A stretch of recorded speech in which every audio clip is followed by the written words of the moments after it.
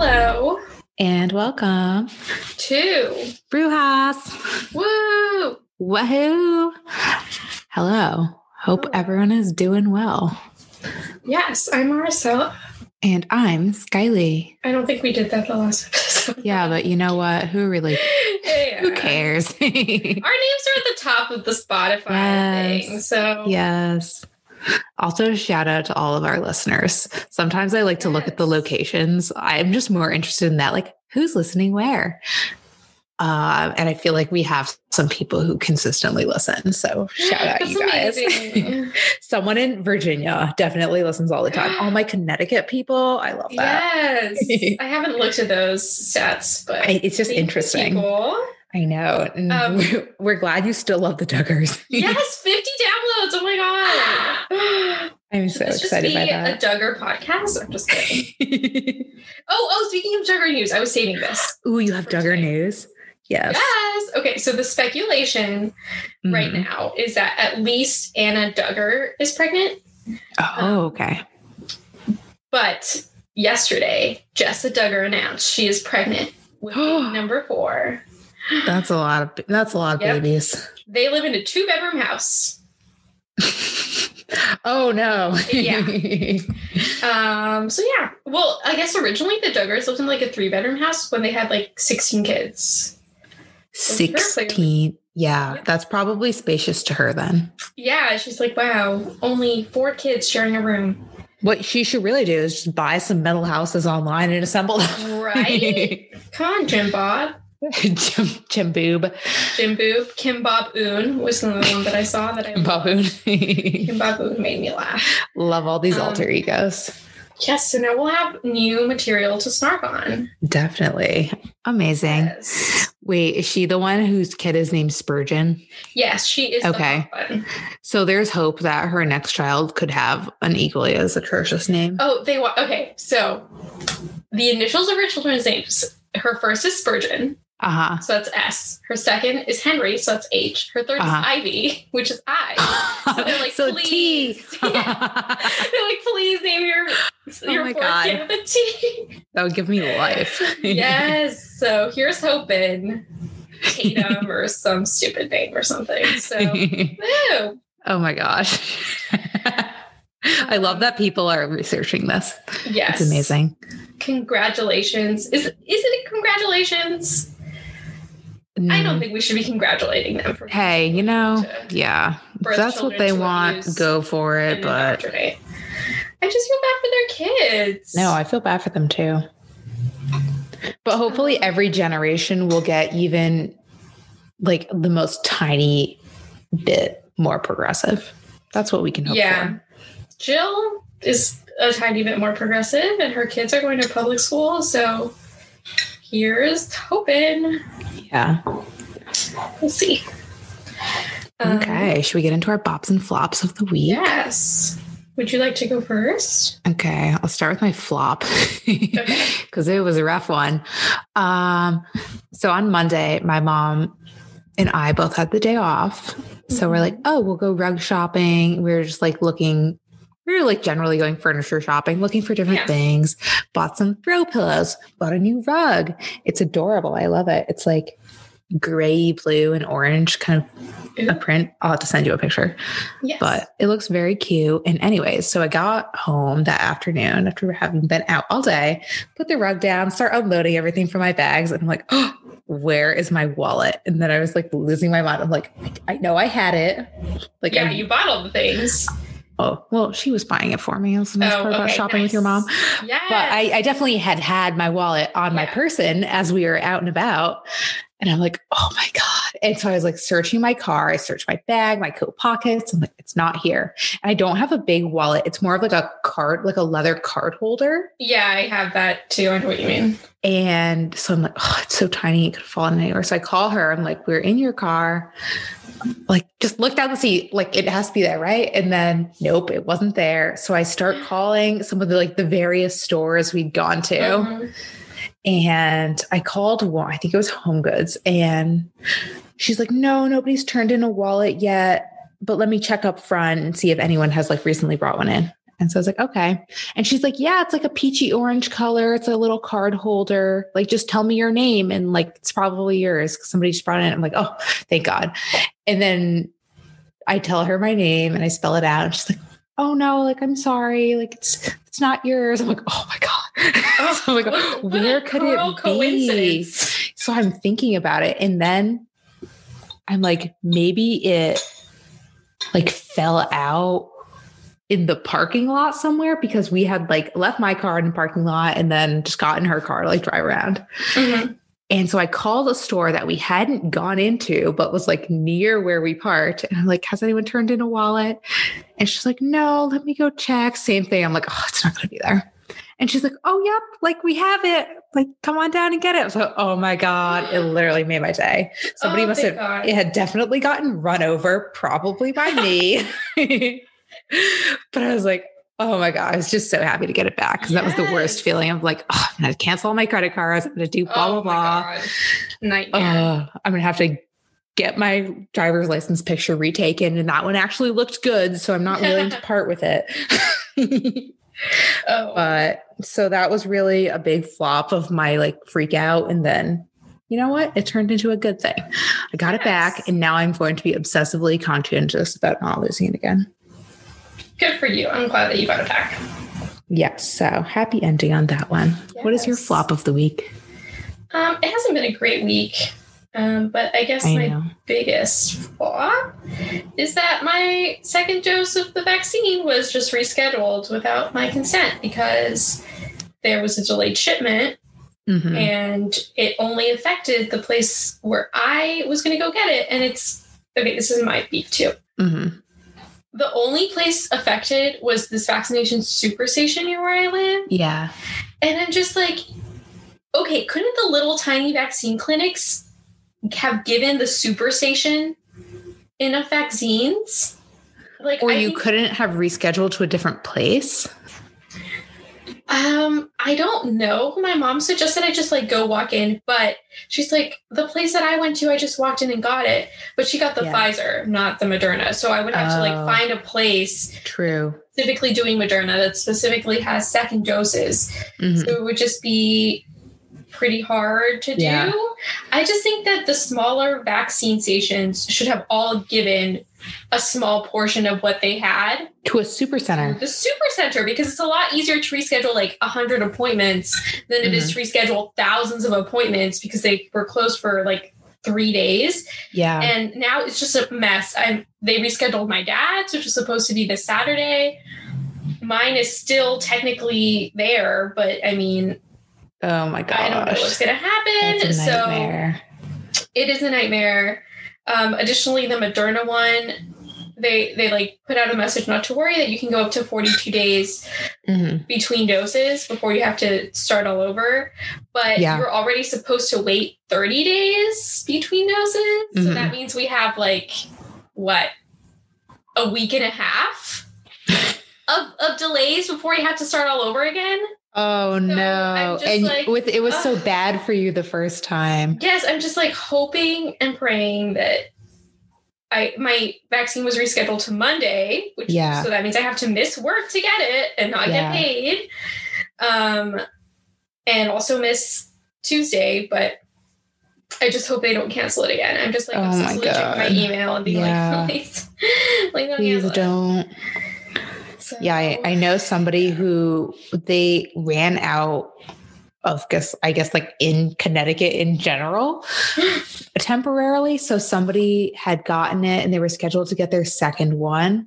And they're like, the soonest that they could get in the next appointment was 7 weeks away from their original. So they're like, at that point, like, there's nothing you can do. You just have to start over. Yes. It seems so frustrating. Yeah, they're saying now that they're like prioritizing second doses. And I'm just like, I just think like you should have been doing that in the first place. Like all the appointments that you should have canceled should have been people who were going to get it first. Like, I'm sorry to those people, right? But this is just creating more and more chaos. Like, it's a clusterfuck. So I know. Well, fingers crossed, sending you good energy and hopefully everything works out. You can get and that it's easy. I hope. It was fine for me, but I got the Pfizer one. Yeah. But we're just going to think positively. And you know what? Exactly. We can get angry. We can get our rage crystal and then my activated. Parents were like, calm down. You're just getting upset. And I'm like, don't bullshit me and tell me you wouldn't be acting the exact same way. Yeah, just because they're good. Yeah, and they were like, okay, but there's nothing you can do. I'm like, I know there's nothing I can do. I'm still upset and I'm allowed to feel things and feel emotions and feel angry. Okay, yeah, you're allowed to vent. Yeah, I'm just like venting and being angry. And they're just like, oh my God, like, stop. There's nothing they can do. And I'm like, Mom, I love you, but you smug bitch. You already got your second dose. Of course, you're just like, hey, it's fine. Like, oh. You know what? That's why you have a podcast to rant, because people will support your rage and people will support your venting. Or they will fast forward through. Either way, irrelevant. Exactly. Okay, can I just do my Bob really quick, I guess? Yes, do it. Speaking of venting and stuff, cappuccino, I think, is my Bop of the week. Oh my God, I love it. Yes. I'd never heard of it before. Me neither. I was so influenced by TikTok. Basically, it's this like tiny podcast app where like you record 3-minute segments, either all at once, which is what I do while I'm in the shower, or like throughout the day. And then in the morning, your friends can listen to it. And yes. Each little recording is called a bean. And so they brew the beans and give you your cappuccino in the morning. I love it. And it's adorable. Yes. I like to listen to yours when I'm sitting in my car in the morning, waiting for it to warm up and waiting for the frost to melt on the windshield. And so I'm like, this is giving me some joy. Yes, exactly. They're like mini FaceTimes, basically. Just like a little detox of your day. Yes. Like, this and this and this and this. I love it. So I love it. Also, smaller Bob. I got all your Valentine's cards from you and some other people. I loved yours, Bob Ross. Oh my God. Was it not beautiful? It is. It now has a special place in my room on my bookshelf. I love it. Also, Luke sent me a Valentine that made me laugh, like cry out loud. It was, he sent me some seeds and then he sent me a Peppa the Pig Valentine.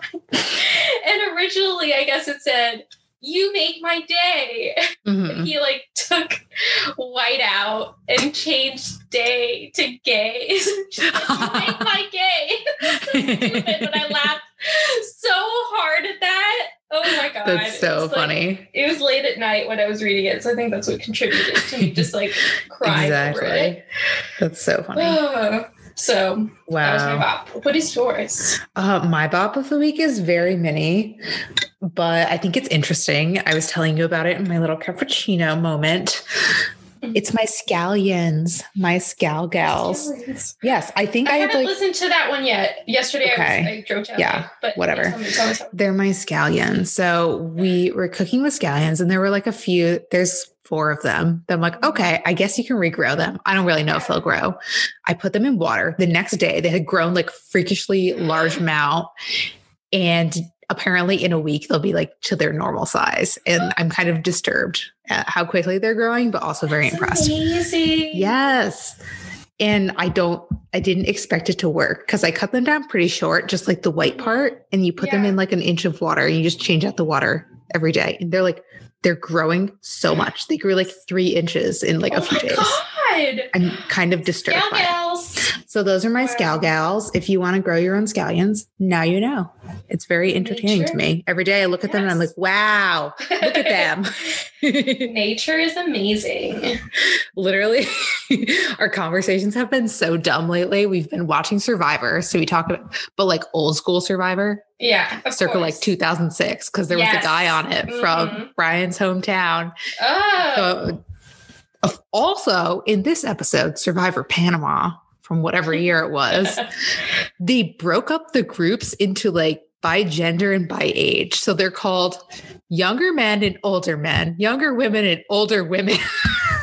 So, and then like everyone's getting so offended. They're like, oh, I'm not an older woman, blah, blah, blah. I'm like, yeah, this is like, it's problematic in many ways. But. Yes. Oh God. Early Survivor. So, yeah. We talk about my scallions. We talk about early Survivor. And most recently, I was like, oh my God, I love peanut butter. I was just eating peanut butter out of the jar. Mm-hmm. Like, what is my life devolving into? But that's life. Exactly. Peanut butter, scallions, and early survivor. Mm-hmm. I'm glad that your week was good. Scallions. I got into a weird headspace where I was like thinking about high school, and don't ever do that if you've graduated from high school. It's a deep, dark rabbit hole to go down. So, I had a dream that I had a baby last night. Like I just owned a baby. I was like, what? Whoa. I was like, I woke up kind of in a panic. I'm like, oh my God. Yeah. No, I'm not pregnant. I'm good. Okay. Okay. Oh God. So that really put in perspective. Yes. Those nightmares where you're pregnant. All my nightmares where I'm pregnant, I'm about to give birth and I'm like, I don't want to. I don't want it. I physically cannot. Yeah, I just can't. I don't want to do any of this, please. And then I wake up and I'm like, oh, thank God. There is no baby. I'm like, what was my brain up to?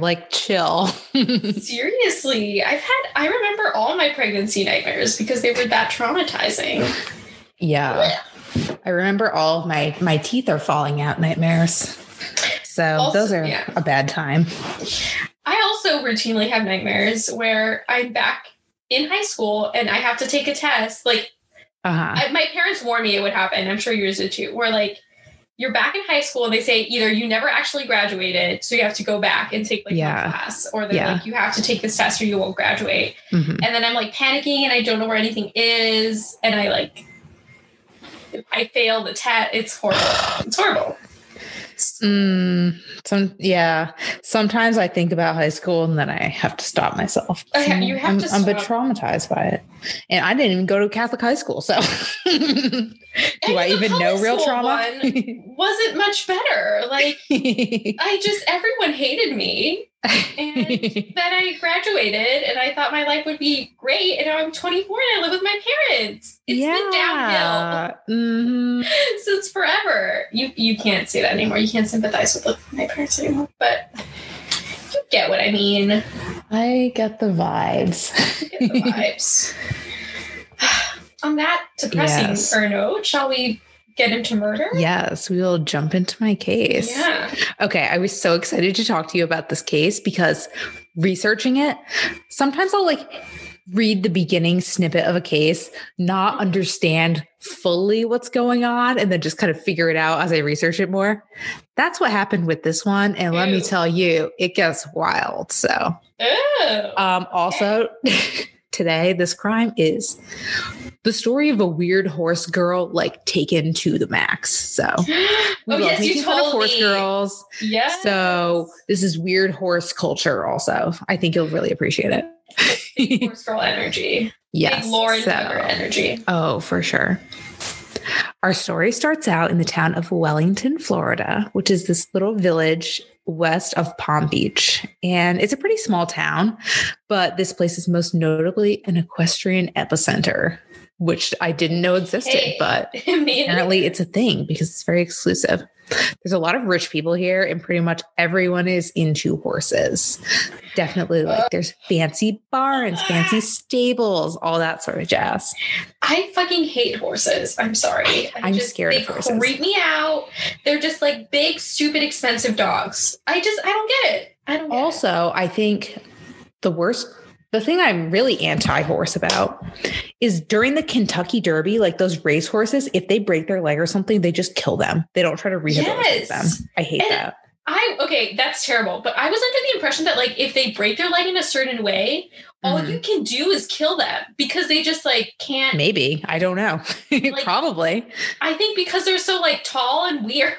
Oh my God. Imagine if that was the policy for a human. You broke your leg too much.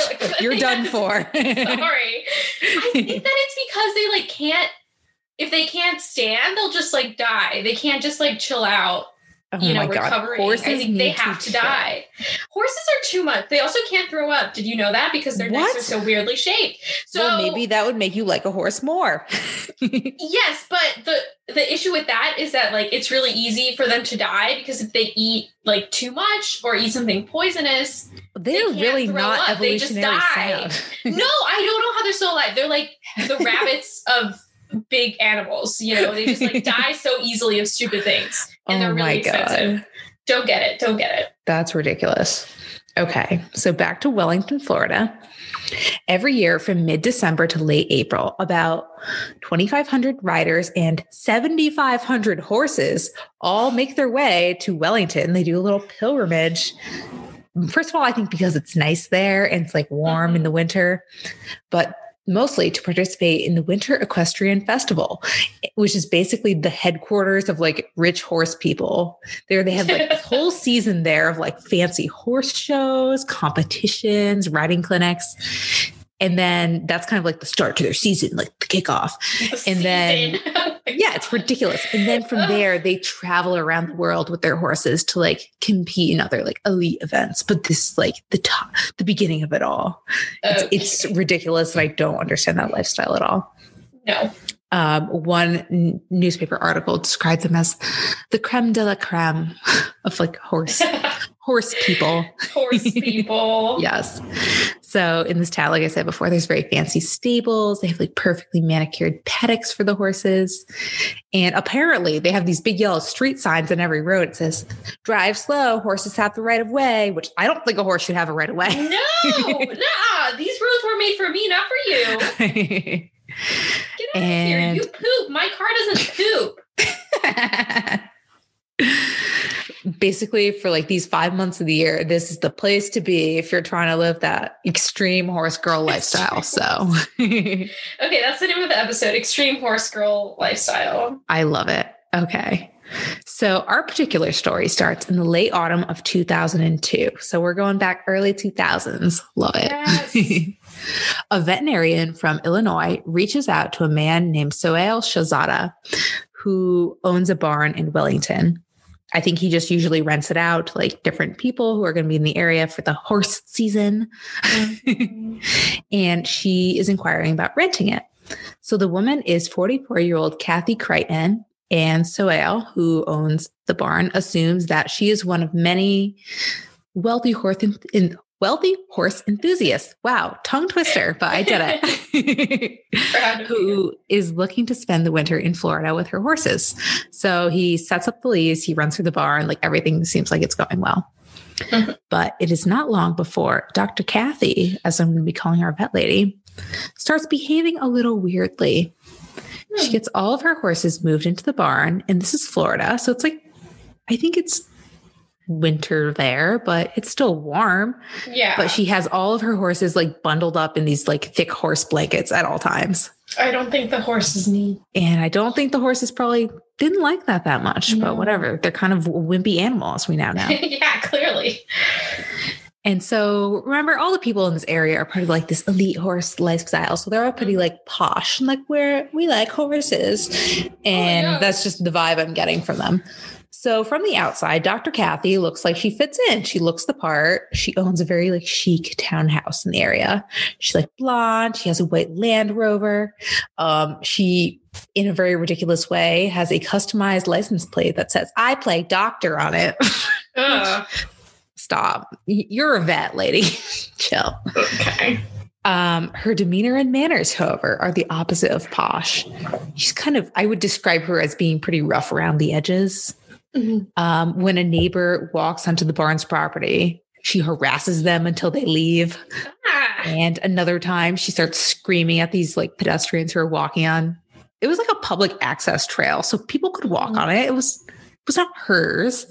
That was around the barn's property. She's like, "Get off." She's screaming at them. They're going to scare my horses.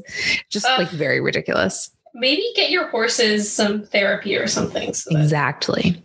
So one of the most bizarre things that Dr. Kathy was up to had to do with her own horses.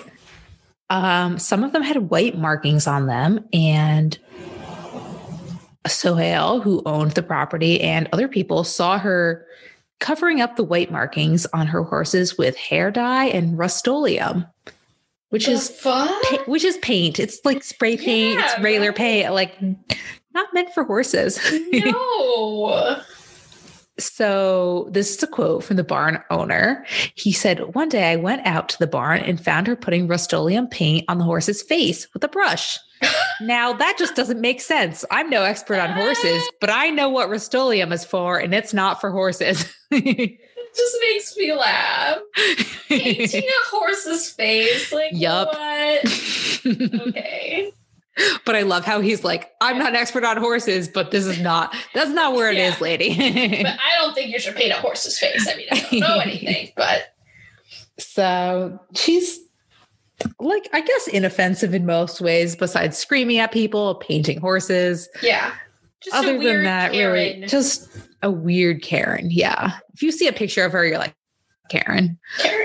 So in early February of 2003, Sohail notices that he hasn't seen Dr. Kathy at the stables for a few days. I assumed he either lived nearby or was like monitoring his barns, but like he was pretty aware of what was going on there. So he got worried about the horses, noticing that they didn't have any food or water for several days and were being neglected. So he went into the barns and he brought them some water and some oats to eat. So as Sohail was feeding them, he noticed that this was the first time he'd seen any of Dr. Kathy's horses not all bundled up in blankets. He's like, this is weird. Like, I'm seeing these naked horses. Oh my God. Scandalous. So something that stuck out to him was that a dark gray gelding. And because I am not a horse girl, I did not know what that was. So I Googled it and then immediately regretted it. Because I learned that a gelding is a castrated horse. And then that made me sad because I'm like, that seems cruel. Why do you need to do that? Anyways, I shouldn't have looked it up. I should have just stayed ignorant, but whatever. Moving on. So anyways, on this gray horse, he noticed it had a brand on its flank. So he's like, yeah, apparently that's common among some horses, but he just thought it was kind of a unique thing. He's like, what is this? So for the past 6 weeks, the town of Wellington had been papered in missing flyers for a stolen horse named San Diego. So shout out. Yeah. This horse had been taken from a nearby paddock in Wellington on January 22nd, 2003. And its breed of horse was an Oldenburg, which is apparently like a very exclusive breed. And this horse particularly had been worth $100,000, which seems ridiculous. Yes, ridiculous. It's going to die in like 10 years. And also it's going to be so expensive for the 10 years that you have it. Yes. No, absolutely not. On this missing poster, it also noted that the horse had an Oldenburg brand on its left flank, kind of signifying what breed it was and just to identify this like particular very expensive horse. And so he's like, he's thinking about it. This guy is he's a great detective. He said he had a napkin on him. And so he draws a picture of what the horse's brand looks like and is like comparing it to the poster. He's like, oh yes, this is the same horse. This is the same horse. So good detective work, Sohail. He realizes also that this horse that he sees in his barn is identical to San Diego. So with this information, he then calls San Diego's owner, Ron Esposito. So Ron shows up at the stable to look at the horse and he immediately recognizes like, yep, this is my horse. He said he was also familiar with Dr. Kathy. So Ron says, she stopped here the day after he was stolen, started asking me all kinds of questions. I thought she was just a concerned neighbor. She was really trying to find out what she had stolen. So this lady was like fishing around to be like, oh, stole this horse. Like, how much is it worth? Oh, no, she was so clever. Yeah. Oh, so sad. So he's like, okay, it's clear what has happened here. Yeah. So interestingly, as Ron's looking at his horse, he starts looking at Dr. Kathy's other horses in the barn. He recognizes another one. This one is a bay gelding named Scooby-Doo, which I love as a horse name. So cute. Scooby-Doo. And he recognizes it from a picture on a website called Net Posse, which apparently was dedicated to repatriating stolen horses. It's very specific, but I'm sure he was very familiar with this website trying to find his horse. So Scooby-Doo had been stolen from Illinois, which put two and two together. That was Dr. Kathy's home state. It's where she was from. So also in the missing poster, it was very funny to me because it was kind of like crudely made of like, this is 2003. We don't know how to work a computer. But it was just a picture of Scooby-Doo the horse looking at the camera. And then it had this sad little caption of, I want to go home, right under it. That's something an old person would make. I know. It also had a picture of the horse and it said $5,000 reward if you found it. So, Nice. So, of course, Ron and Sohail are like, okay, this horse has been stolen. We have another stolen horse here. They immediately report the horse rustling operation to the Palm Beach County Sheriff's Department. Ugh, horse rustling. What an 19th century crime. Yes. Very interesting to me. This police department had a very niche animal crimes unit. I don't know if that's common, but but it said they reported it to the animal crime unit. I guess, okay, to me, that's two things, like either abuse or like cruelty against animals, but animal crimes makes sense of like people dealing animals. I know.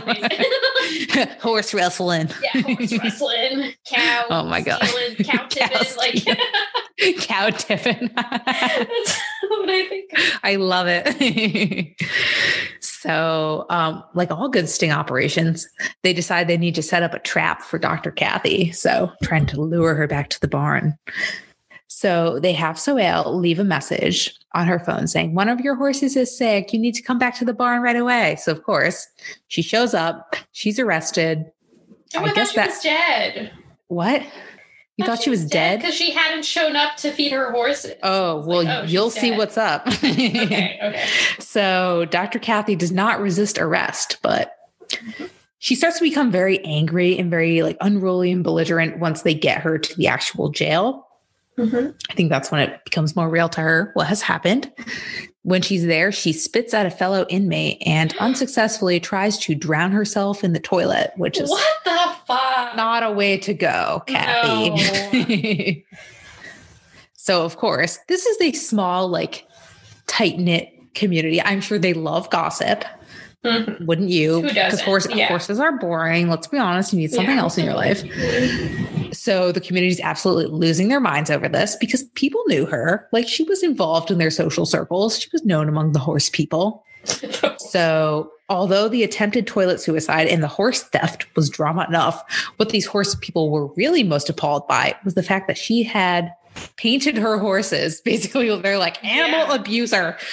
This is the worst crime of all.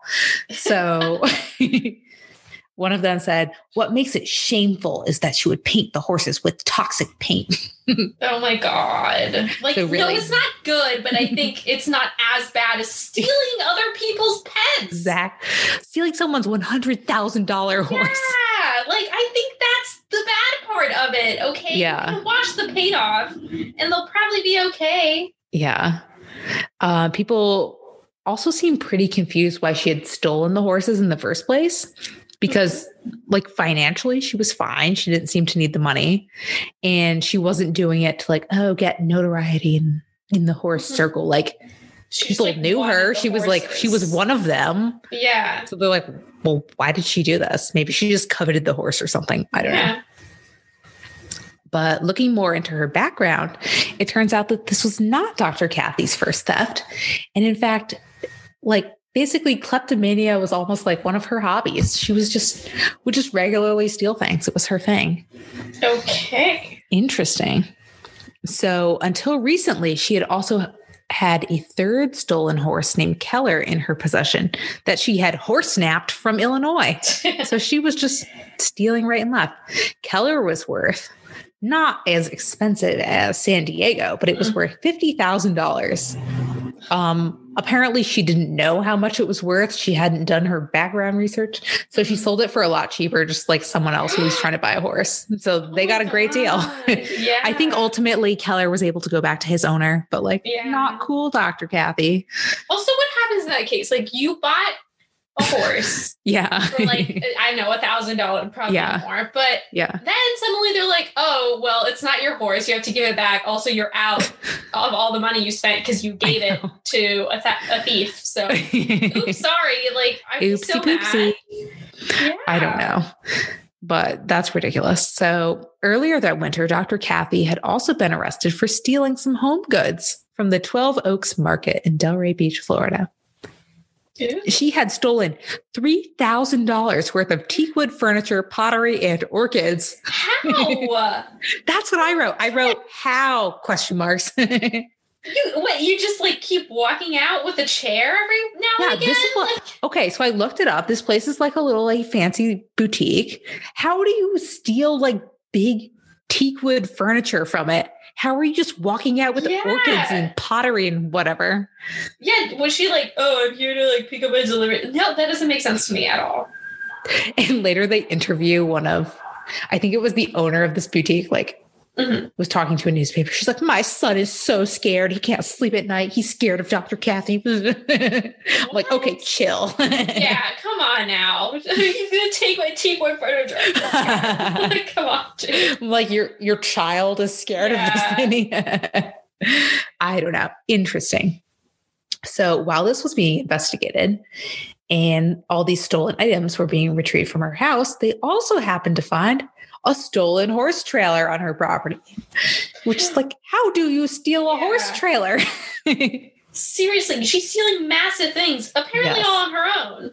And also, when they opened the stolen horse trailer, they found $20,000 worth of stolen leather saddles, which saddles are clearly overpriced. Yeah. What? Oh my God. I'm just disgusted. A saddle is just like a piece of leather. I know. We're not disgusted at the theft. We're disgusted at how overpriced this teak wood was now. The economy. The economy of horse stuff. Yes, exactly. Interesting. So, as it turns out, when she was earlier arrested for the 12 Oaks little like home goods theft, she wasn't immediately able to pay her bail, which was why she hadn't been able to go feed her horses for a few days. So when you thought she was dead, she was just chilling in jail. So things really are spiraling for Dr. Kathy here. Because as we know, like she gets arrested for stealing, blah, blah, blah, other stuff, and then doesn't show up for the horses. Then they find out about the stolen horses. So it's just going downhill for her. So as for her second arrest, Dr. Kathy is charged with grand theft and animal cruelty. So at first we're like, oh, you paid a horse, whatever, no big deal. Yeah. But apparently the horses she had painted with Rust-Oleum, it had been very caustic to them. So they had like swelling and like their skin was blistering. So the poor little horsies were really suffering. But like, also, you're a vet. You know better than this. Yeah. Okay, ridiculous. I mean, I still think they'll recover. I still think the sealing them is worse. The horses lived. They did not succumb to their paint-related injuries. Yeah. That's still not okay. But. Also, when they had her did a post-arrest interview with her, what she said was very interesting. So she admitted that she stole Scooby-Doo from Illinois, which sounds funny. She stole Scooby-Doo. The Scooby-Doo. She said the two other stolen horses, Keller and San Diego, who had a combined worth of $150,000, had just been wandering around. She thought they were feral horses and she wanted to take them in. Oh, yeah. Feral branded horses. Oops. She said she thought she was doing an act of kindness by rescuing and sheltering them. Of course. You know, this fancy like horse town where horses are just wandering willy-nilly. Like she just found them in Florida. I know. Okay. So the police are like, okay. But then out of nowhere, we get our most interesting twist in the story. Dr. Kathy says that her seemingly like out of character, weird behavior, all of her crimes are because she's under a lot of emotional pressure because she is, according to her, the prime suspect in a murder cold case. And the pressure she's getting from law enforcement is just too much. That's what's happening. She's like too stressed out. Tell this to police? Yes. Okay. And so they're like, oh, interesting. So of course they have to look into that more. So that was the first phase of our story. That was part one. We're getting into part two. Okay. So the next person I wanted to introduce to you is a woman named Maria Khalil. She is a first-year veterinary student at the University of Illinois College of Veterinary Medicine at their Urbana campus, and she is 21 years old. So the first part was happening in the early 2000s. We're going a little back in time here to the 80s, 1988 specifically. So on March 5th, Maria is tending to a foal that was born prematurely and had a lot of medical complication. She loved animals, and all of her friends would say she would treat ponies better than she would treat a baby, which I don't know what that means. Yeah. What? What does she do to babies? Kick a baby. No. I'm so scared for any babies in her presence. Oh my God. Okay. So Maria, though, like everyone's obsessed with her. She is like a superstar. She's like perfect in every way, like that kind of person. Mm-hmm. So she grew up a very wealthy socialite. A friend described her as close to a 10 as you can get, which is in the event of my death, that's how you need to report me to newspapers. Okay, as close to a 10 as you can get. Wouldn't you just be like, she was a 10? What is he trying to say though? Like, I don't know. She was as close to 10 as she could be, but she had this mole. 9.8. Yeah, put her at 9.8, not a 10. She was too much of a horse girl to be like, yeah, too much of a horse girl energy took her down a couple notches, but she's still close to 10. Oh my God. Yes. So I would hype you up. I would tell them you were 10. You would also tell them you were 10. You know what? She wasn't close to it. She was a 10 out of 10. Yes. So Maria's mom was a model and her dad was a very famous cosmetic surgeon. So she grew up like very wealthy, very much part of like this elite social circle. Mm-hmm.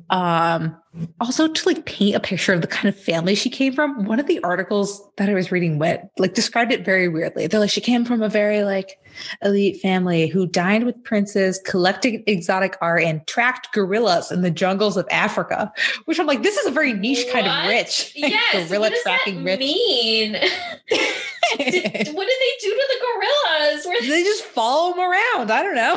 That's so weird. This is really an insight into the fuckery that goes on behind closed doors for rich people. I mean, exactly. But apparently, allegedly, despite this very privileged lifestyle she grew up in, Maria was very humble. She was hardworking and down to earth.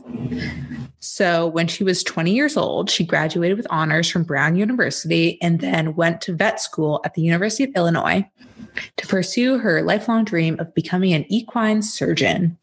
So like horsey doctor, wow. Which is okay. Interesting. Go for it. Maria was also well known at the Oak Brook Polo Club in Illinois, which of course she was. Of course she was a polo girl.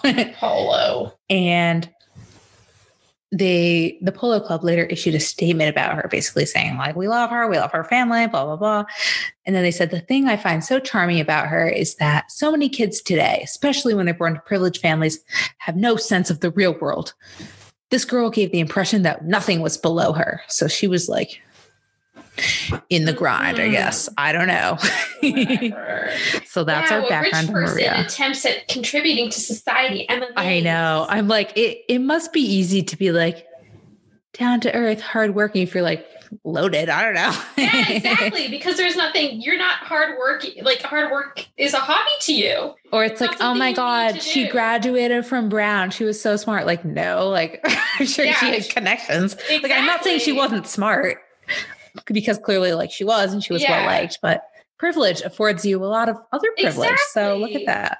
There were probably a lot of people that were just as smart as her and just as hardworking and down to earth, but their parents didn't know anyone at Brown, so they didn't get in. Exactly. So Maria is apparently thriving her first year of vet school. There were 76 students in her class. And 75 of them liked her. They had nothing to say except glowing reviews of Maria. One person, one of her vet school peers, did not like her. Any guess on who this woman was? Dr. Kathy. Yeah. Wow. Really? Her? Yep. Our girl. Shocked. At this time, her name was Kathy Mance, later to be known as Kathy Crichton. And Kathy and Maria had a little feud going on. They did not like each other. So there are a few different theories on how this feud started. Some say that Kathy had been cheating on an exam and Maria reported her for it, which sounds like a very Maria and Kathy move, to be honest. Yes, it does. Others thought that they didn't like each other just because of jealousy. So Kathy's like, oh my God, Maria is so jealous of me because of what a great equestrian I am. But I think it was more likely that Kathy hated Maria because she was like popular and rich and like pretty. Yeah. So they had a little feud, a little beef between these ladies. So that was the background on Maria and their vet school situation. So in March of 1998, Maria is taking care of her little pony, and it dies later on. Spoiler alert. And she goes out afterwards to meet some friends. They go like get a few drinks, go get a pizza. And at 1:30 a.m., a friend drives Maria home to her apartment, which she shared with a few roommates. And the building was pretty much all student housing.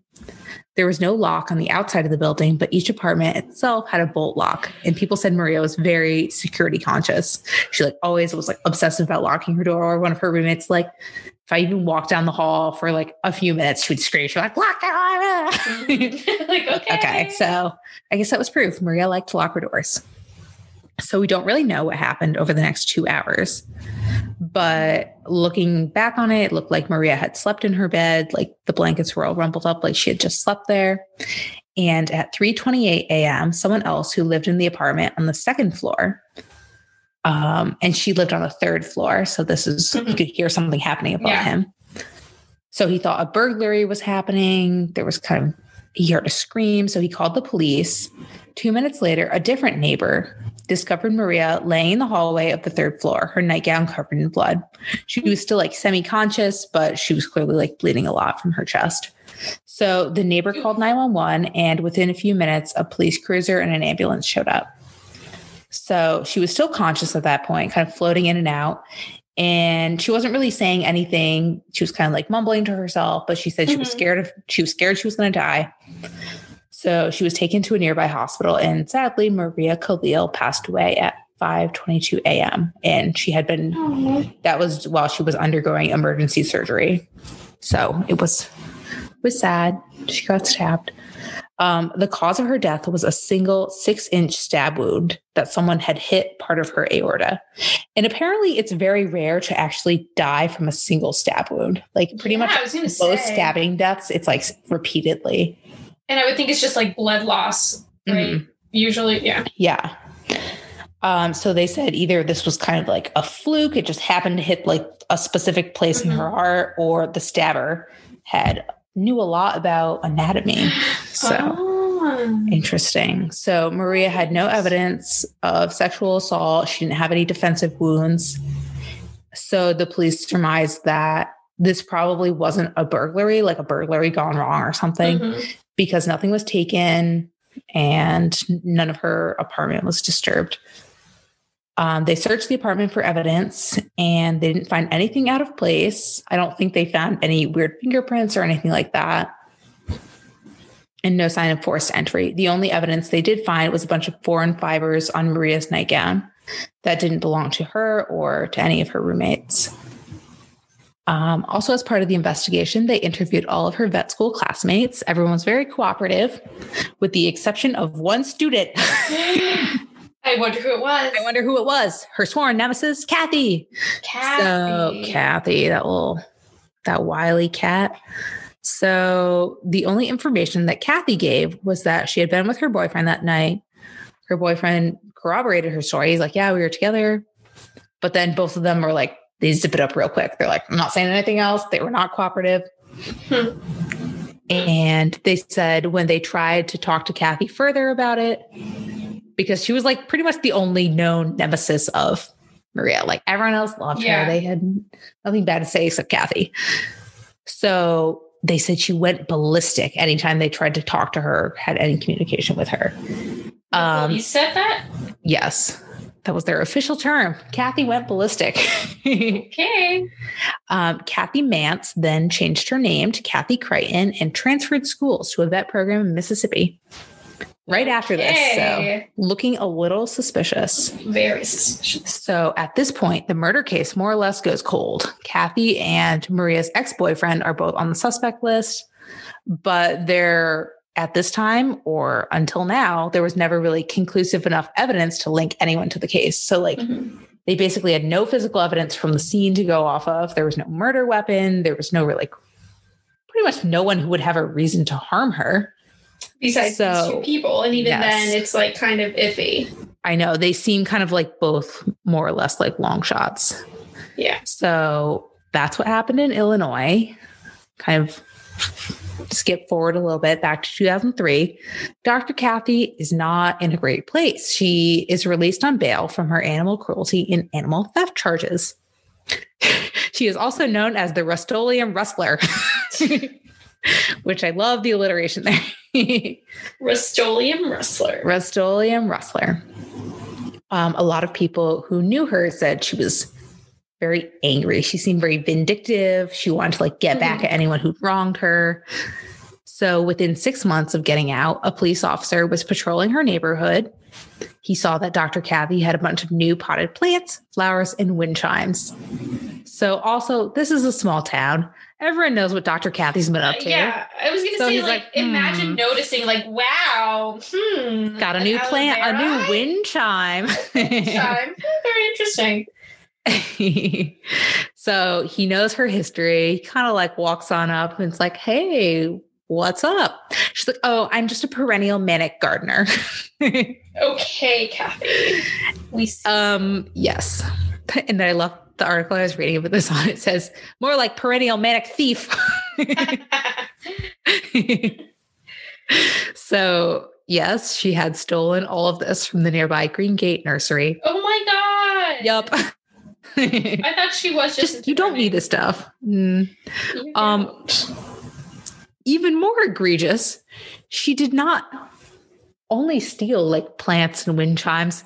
She stole the greenhouse owner's cat. What? A little cat named Rusty. Cats? She just straight up stole Rusty from the greenhouse. That's rude. Yeah, so clearly Rusty was returned to his owners, as was all the other stolen stuff. But come on. Yeah. So part of me thinks she's just has out of control kleptomania. She really can't stop herself. No. I feel when it gets to the point where you're stealing pets. Somehow stealing the cat is more bizarre than stealing a horse. The horse, at least you're this has value. A cat is just I'm just taking you. I want you. Yeah, exactly. The horse, you'd be oh, well, she wanted to sell it. Yeah. It's a status symbol. The reason people usually steal things. The cat is just poor bizarre. Little Rusty. Yeah. So not a great look. They caught on pretty quick of what was going on here. So she eventually pleaded guilty to 13 charges after this, including felony cruelty to animals, grand theft, and burglary. And she was fined $100,000 in restitution and sentenced to 2 years of house arrest, followed by 8 years of probation. Okay, there's a few parts of this that I want to make note on because they made me angry. Basically, she's committed all these crimes and never once does she serve time behind bars. Yeah. Huh? She spent the night in jail, but she gets out because she's a rich white woman. So they're just okay. They're anyone else. If you were accused of crimes of this magnitude, animal cruelty, stealing very expensive animals and all this property, you would be in jail for that. Yes. The other thing is apparently once she completed her probation, the deal was that her entire record would be adjourned in contemplation of dismissal. So that means they would erase her criminal record. So she would not be a convicted felon. Yes, that's not how it's not how it works for other people. Oh my God, the audacity. Exactly. Not that this is her fault, but she is benefiting from the system in a way she should not be allowed to. Exactly. And this was also baffling to me. Despite her guilty plea on a felony animal cruelty charge, she was allowed to keep her vet license. She was still a practicing vet. No.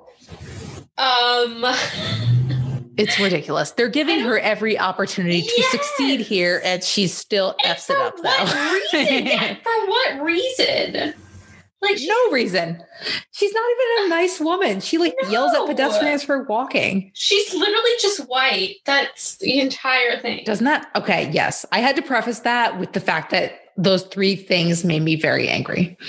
Yeah. But of course, Dr. Kathy cannot follow through with the terms of her probation. Basically, as soon as she gets out, she goes into this online chat room basically writing these long posts about how she's the victim of this somehow. She's the victim of like the murder charge, the theft charge, like it's all like in conspiracy against me, blah, blah, blah, that kind of stuff. So not a great look for her. In 2008, she was arrested for drunk driving. She was also under the influence of an unnamed controlled substance, most likely something that was like an animal medication. What? Oh, I thought you were going to be like, she consumed an animal. I was like, what kind of animal Yummy. do you have to consume to be a chameleon. arrested? Yeah, I was like, the fuck? That would have been a better story. Sorry. Yeah, she consumed a chameleon. It was so as per usual, though, she has like this unnamed controlled substance. She's drunk driving. Her probation is not revoked, and her license to prescribe narcotics as a vet is still not suspended. So, oh my God. Yep, getting another white lady privilege. Come on. I was gonna say, like, what did she have to do? Kill someone? But apparently she already did, and she still gets every chance in the world. Yep. And finally, as part of her plea agreement on the animal cruelty charges, she had agreed to not own a pet for 2 years. Basically, they're like, yes, you abused animals in the past. You're not getting a pet. But in 2 years, I mean, who knows? Maybe you'll be fine by then. She agrees to this initially, but then after the fact, she's unable to abide by this. This seems like a very basic rule. She should be able to hang in there for 2 years without a pet. Yeah. Nope. She successfully convinced them to let her get a pet dog. And so then she gets a dog right away. How does she have time to take care of pets when she's so busy stealing and doing drugs? Like, I don't know. So in 2015, a big clue comes out in the Maria Khalil murder case. They paint it as like, oh my God, this big discovery. I don't think it is. The Illinois police, they said they released the full transcript of the last words Maria had said as she was dying. So they believed it wasn't totally clear. She was like, obviously had severe blood loss and was like in and out of consciousness. But they thought she said, I can't believe he did this to me. So therefore they said this insinuated that her attacker was a male. Yeah. Therefore clearing Dr. Kathy of the crime. I think he or she, like, that would be hard to tell the difference. So I guess ultimately where we leave off the Maria Khalil case, we don't know who killed her. It's kind of unresolved. Honestly, I think Dr. Kathy had something to do with it because she was like clearly feeling very guilty about all of this. And ultimately, before her name had been cleared, Dr. Kathy died by suicide in 2010. I don't think that necessarily is an admission of her guilt, but I don't think she was totally innocent in that crime. So maybe one day we will find out who killed Maria. It seems very suspicious that her one nemesis in the world is this like crazy lady. Yeah, exactly. So at the end of the article that I was reading about this, the author juxtaposed legacies of Kathy and Maria. So about Maria, her dad said, she left behind her a memory so bright, not all the darkness in the world could dim it. And then they had a quote that somebody said about Dr. Kathy. This was the owner of one of the people she had stolen a horse from. So clearly they didn't like her, but they said Dr. Crichton went from nice and personable to absolute evil. I was afraid of her. So interpret that how you'd like. Personally, I do think Dr. Kathy was, even if she wasn't proven to have been involved in this murder, I think she had something to do with it. And that is the end of our crazy horse girl story. I hope you enjoyed it. I did. I was researching. I was trying to find a picture of Maria Khalil or Dr. Kathy. And I looked up Dr. Kathy Horse Thief because I couldn't find her by searching her name. And a restaurant called Horse Thief Barbecue in Los Angeles. Wait, that's sick. It makes it sound like you stole a horse to eat. Like,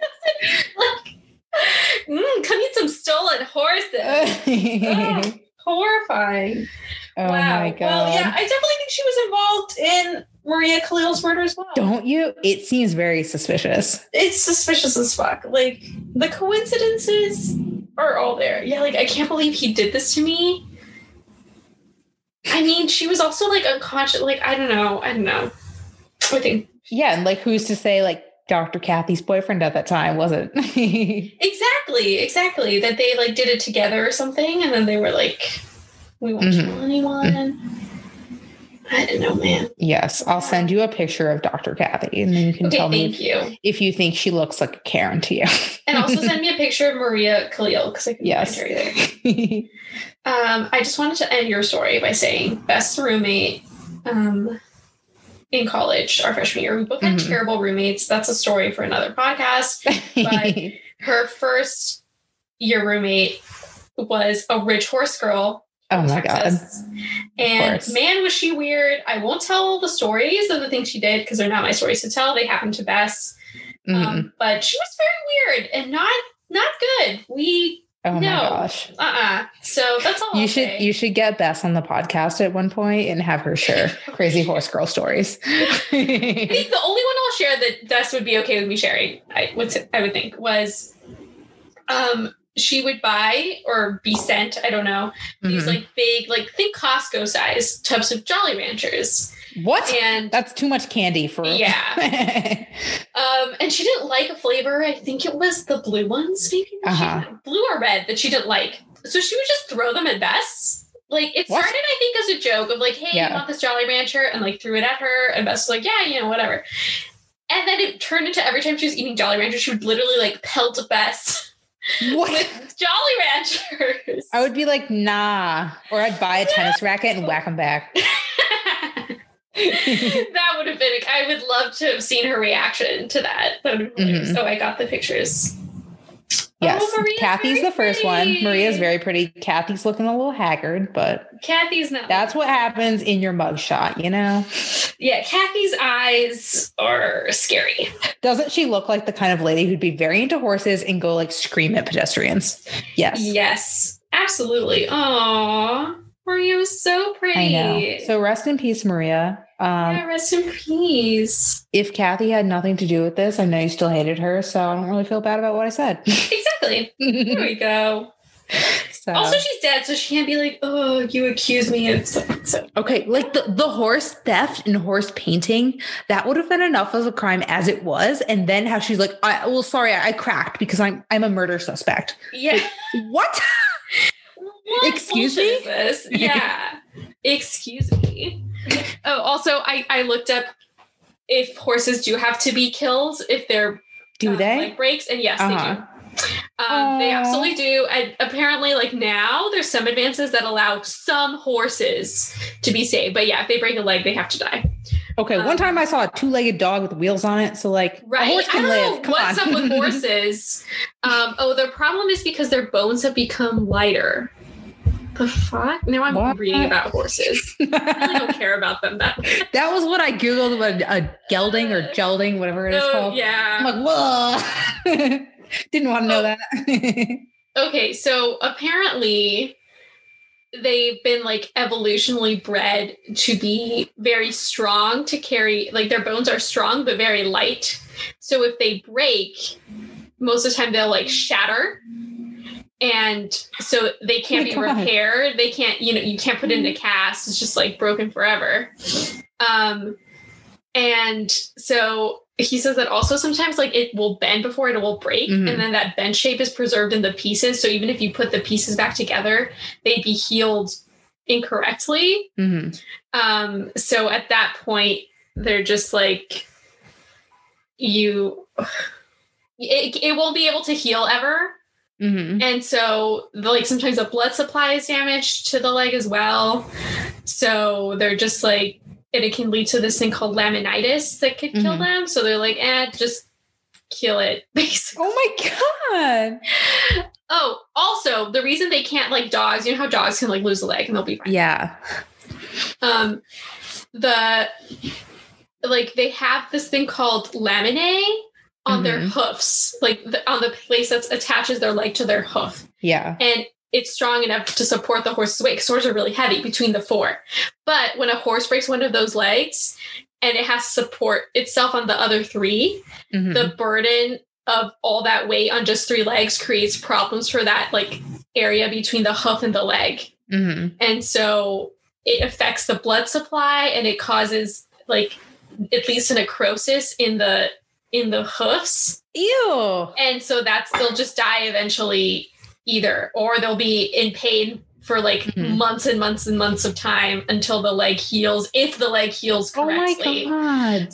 So maybe like killing them is the most humane thing then. Yes, that's what they say. They say that like when considering whether you should try to save the horse or just kill it, you should also consider the amount of pain they'll be in and for how long, and whether or not the end result will have been worth it for the horse. Poor little wimpy-legged animals. That's why most of the times they're killed. So horse facts for you today. Wow. You heard it here first. Probably not. If we were ever in vet school, everyone would hate us because we'd be like, this animal's so wimpy. Like, oh my God. Yeah, stupid horse. Or then they'd show us a picture of like an animal surgery room and be like, ew. Yeah. I would have to I wanted to be a vet until I saw this episode of like a Pet ER or something on the Animal Planet when I was a kid, where they had to make a dog throw up because it ate too much chocolate. And I was like, okay, I'm not going to do that ever. So hard pass. Wow. I think I have more career options for me. Art is it? Yeah, art it is. Okay. Okay. Nice segue into your case. Yes. You preface this case by telling me it's obnoxiously Californian, so I'm excited. It is. Get ready to hear some of my high school drama brought up. Yes, please. This is the case that did it. Please and thank you. Okay. So Chris Smith was born in Santa Cruz, California, and I could not find his exact date of birth, but it was sometime probably around 1980 because he was 30 in 2010. Makes sense. When most of this case happens. So 79, 80, 81, around there. He was naturally drawn to water sports. Santa Cruz is known for its surfing and wakeboarding and things like that, right? So I wrote, this was kind of a given, seeing as he lived near the beach, one of the state's most popular surfing destinations. But I live near the beach. One of the most popular surfing destinations. And I have never surfed a day in my life, and I don't really like the beach that much. So what can I tell you? So he became a professional wakeboarder in his youth, but his career... Me too. No. Same. His career ended once he blew out his Achilles tendon. I don't want to know how that happens when you're wakeboarding. We're not going to think about it. Yeah. So there we go. So now he's kind of like adrift. I think he graduated from high school. So he was in like his late teens, early 20s. So Smith decided the next logical step was to become a technology entrepreneur. You know, as one does. Wakeboarder, technology entrepreneur. Yeah, I can see the link. Of course.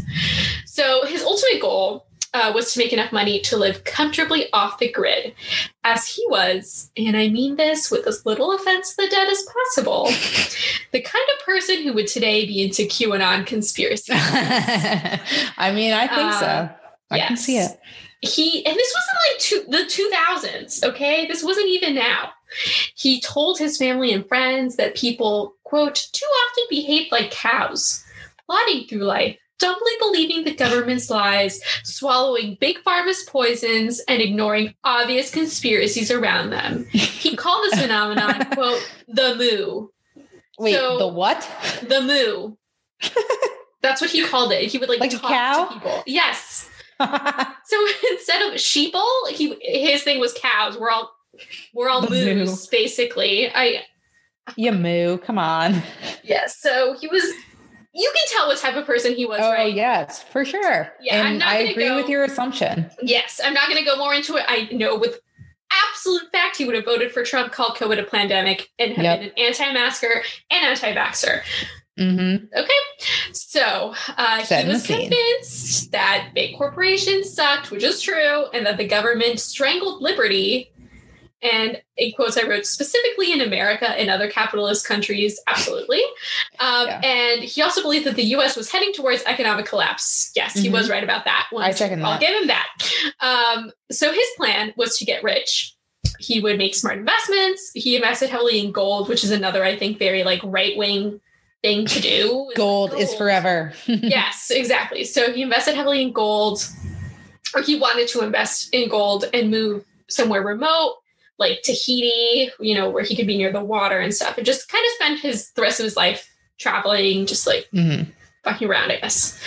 So in 2004, a wealthy friend of his told him that he owned a warehouse full of crap that I guess he just gave to Chris or like sold it to him. I don't really know. But regardless, Chris took ownership of the crap in that warehouse and began selling it at flea markets. And he didn't make too much money off this, obviously, because he was selling it at flea markets. But it gave him the idea to create a search engine specifically for wholesale shoppers. So this was like in the early days of the internet, I guess. This was a new idea at the time.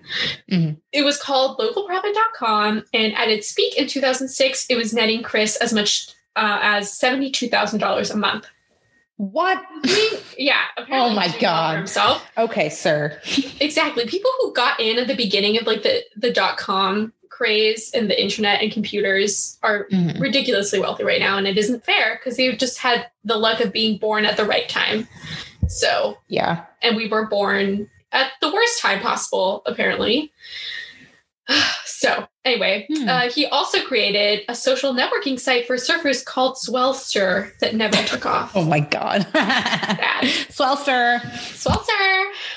Eventually, after his success with localprofit.com, Chris decided to move to Southern California to try to start broadening his network, making connections. Specifically, he wanted to go into advertising and marketing now. So in 2008, he met a man named Edward Shin, who went by Ed, and the two became business partners. Ed Shin was in many ways Chris's opposite. He had grown up in Orange County, and growing up, he played the violin, joined the Key Club, played golf in high school, and that, I don't know why that brought back like a memory of high school where like of when you played golf in high school. When I played golf and violin and joined clubs because I thought they'd get me into college. Like it just brought up this weird, I knew so many people like him. I was one of those kids. Yeah. Like he had immigrant parents. I had immigrant parents. They were like, you need to do the absolute most to get into this college. Yeah. And once you get into college, your life is going to be set. And guess what? It wasn't. What? Oh my God. Also, a lot of these people were terrible people. Like, I can't think of a single person that I knew in high school. Well, maybe not terrible, but just, I volunteered. Do you think I cared? I didn't care. I was volunteering because I cared. I was 16 and would much rather. You were doing it for your college apps. I was doing it for college apps. I was not doing it because I cared about my local libraries, frankly, like I do now. Obviously, you know, you're teenagers. I'm not saying that we were terrible and compassionate people, but all the people I knew who were doing the absolute most, they were doing it solely with the purpose of getting into their, quote, dream school. I mean, most of us didn't get into our dream school, and we didn't do that out of the kindness of our hearts. We did it to put on resumes. Yeah. And it was just terrible. And I know it just brought this flashback of like being a junior and senior in college. And just trying to like... Yeah, just like prove yourself. They thought I had ulcers with the stress I was under when I was like 15, 16 years old. It was terrible. Did you? No, well, I had chronic gastritis, which I don't know that it was caused by stress because I've been much more stressed in other periods of my life and it hasn't come back. But regardless. So anyway, they just brought flashbacks and I hated it. So after he graduated high school, he went on to UCSD. So UC San Diego, he was nearby, and he went on to become the president of the Sigma Alpha Epsilon frat. Oh, also, of course he did. Yep, triggered memories. I'm like, of course you joined a frat. And if you want to know our thoughts on frats, listen to one of our past episodes. Yes. We went about Sonda Diak because we go off. We do. They were... SAE was also at Tulane, and I also hated them. I hated all frats, but there were some that I hated specifically. They would have a party every year at the beginning of the year called USAE. It was stupid and America themed. And ew! Why would you want anything to be America themed? Exactly. That's sad. That'd be like a depressing. They weren't even the racist frat. Okay, they weren't the ones that were known for the racism. They weren't the ones who were selling people in the 80s? No, or build a Trump wall that made us get on national news for how fucking racist our school was. No, it wasn't them. Also, Tulane has just continued to be an anti-Black festering shithole. And I can't believe I graduated there and that I went there. Okay. I'm sorry. I'm getting away from... Okay, so he joined a frat and whatever. After he graduated from college, he got married, he had 3 kids, and he was a prominent member of a Christian megachurch. So right now, red flags are just like screaming. Oh, wait, right? You just segued it real fast into he is part of a megachurch. Right. It's just the red flags when I was reading his little bio. Yep. I'm like, the article was trying to present it as like he was like, oh, you know, like the all-American. I'm like, no, this is red. So if some people who see that as like, okay, yes, a good American man, I see that as like, oh God. Oh God, yeah. Was a president of a fraternity and joined a Christian megachurch. I'm sorry. Get away. There's definitely like a very like heavily Republican sect of America who'd be like, yes, living the dream, bruh. No, that's a nightmare. He's living my nightmare. So already I was like, I'm sorry, Ed. Well, no, I'm not sorry, but I don't trust you. Yeah. So okay. Despite their very different backgrounds and lifestyles, like Chris he graduated from high school, but he had struggled in high school. He'd never gone to college. The two did share very similar career goals. Mm-hmm. They both wanted to be technology entrepreneurs. Ew. So, yeah. In 2009, they launched a business together called 800 Exchange, and this will make sense given what I've just described about these two people, was an advertising and technology firm, which a focus on lead generation. So they would create ads like the kind that pop up on like news websites that say like refinance your mortgage and shit like that, right? Like having trouble with the IRS, you know, things like that. And when people would click on them, they'd be prompted to put in their information. And so then, or call an 800 number, and leave their information. And then 800 Exchange would then sell those leads to whoever had hired them to place those ads in the first place. So like mortgage companies, debt consolidators, whoever, right? Yeah. According to Ed, they had made $1 million in revenue 5 months into their venture. And by the 3rd year, they were bringing in revenue of $5 to $8 million. And he said that 80% of that was all profit. Of course. Yeah. Whatever. They had like 5 employees. So I don't know, maybe, but whatever. However, under the surface, not all was as it seemed. Ooh. Ed, for all his churchiness, was actually involved in an embezzlement dispute involving a former employer that was also a lead generation firm called LG Technologies. Okay. He had met Joseph Gray, the CEO of the company of LG, through The Nest, which was a church fellowship group called The Nest. It was. There's something about like cult vibes. Yes. There's something about LA, Orange County mega churches that are more disturbing than like regular mega churches because there's the added thing of celebrity and status in there that I don't think is present in other places. It's like a very West Coast, specifically LA, Orange County thing. That's an interesting point. I never thought about that. Yeah. Why do you think Jeremy and Ginger went to LA? Because he wants to be a mega pastor, but an LA mega pastor because he wants to make it, you know? You know, that's the kind of person who gets like, they wear skinny jeans, they shave their heads on the sides and have like weird floppy hair on top. That's the vibe I'm getting. Yes, exactly. No, that is the vibe. So the families had become friendly through the church and, you know, through this group, and they were friendly enough, I guess. And I think Joseph was probably also wealthy enough that when he learned Ed was struggling financially, he helped him purchase a house. Damn, I want someone to help me purchase a house. I'm guessing by lending him money, but I'm not sure. So anyway, he also hired him at his company and he made him vice president. What? Yeah, I don't know. This is just how rich people promote richness. They just hire their friends. Yeah, exactly. And then after he made him vice president, he was later president. Oh my God. I don't know how this happened. I don't know. So anyway, after he became president, this is my favorite line from this article. Ed responded to Gray's helping hand by kicking him in the nuts. Love a great metaphor. So, yeah, it is a great metaphor because soon after, again, he'd been entry level into this company. He becomes vice president, is promoted to just full on president. He begins embezzling from LG.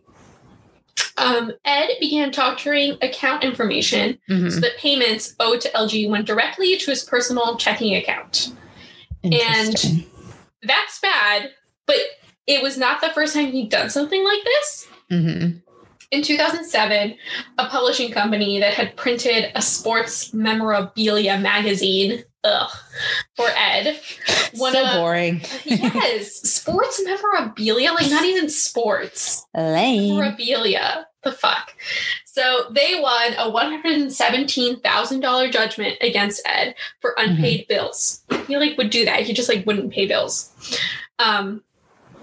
He was also alleged to have fleeced. I don't know what they mean by this. The article used the word fleeced. A World Series of Poker winner for hundreds of thousands of dollars. I don't know if he got him to loan it to him, saying he'd repay and never did. I don't know how it is that he took the money from him. But regardless, rumor was that this dude was so pissed that he considered having Ed murdered by a hitman, which same. So the rumors are likely true because even though Ed portrayed himself as a family man in Orange County, he also portrayed himself as a high roller in Vegas, where he visited frequently. While visiting, he often acquired the services of a man named Tom Ramey, who says he, quote, arranges certain services that casinos wouldn't or couldn't provide for celebrities, rich people, politicians, and so on. Wouldn't or couldn't. Wouldn't or couldn't.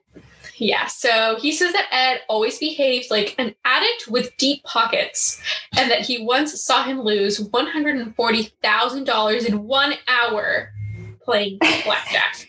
That is a special kind of skill at losing. Yes. Court records from his embezzlement case show him writing at least $185,000 worth of checks to the Wynn Casino in Las Vegas in 2008 alone. But casinos loved him. They love this type of person because they have money to burn and they suck at playing games. So they will they would give him private jets to fly him and his friends to town, pay for his meals, entertainment, and accommodations and everything just to keep him spending at their casinos. Amazing. Think of how much money he was spending for it to be worth them to do all of that for him. Ridiculous amount. Yeah.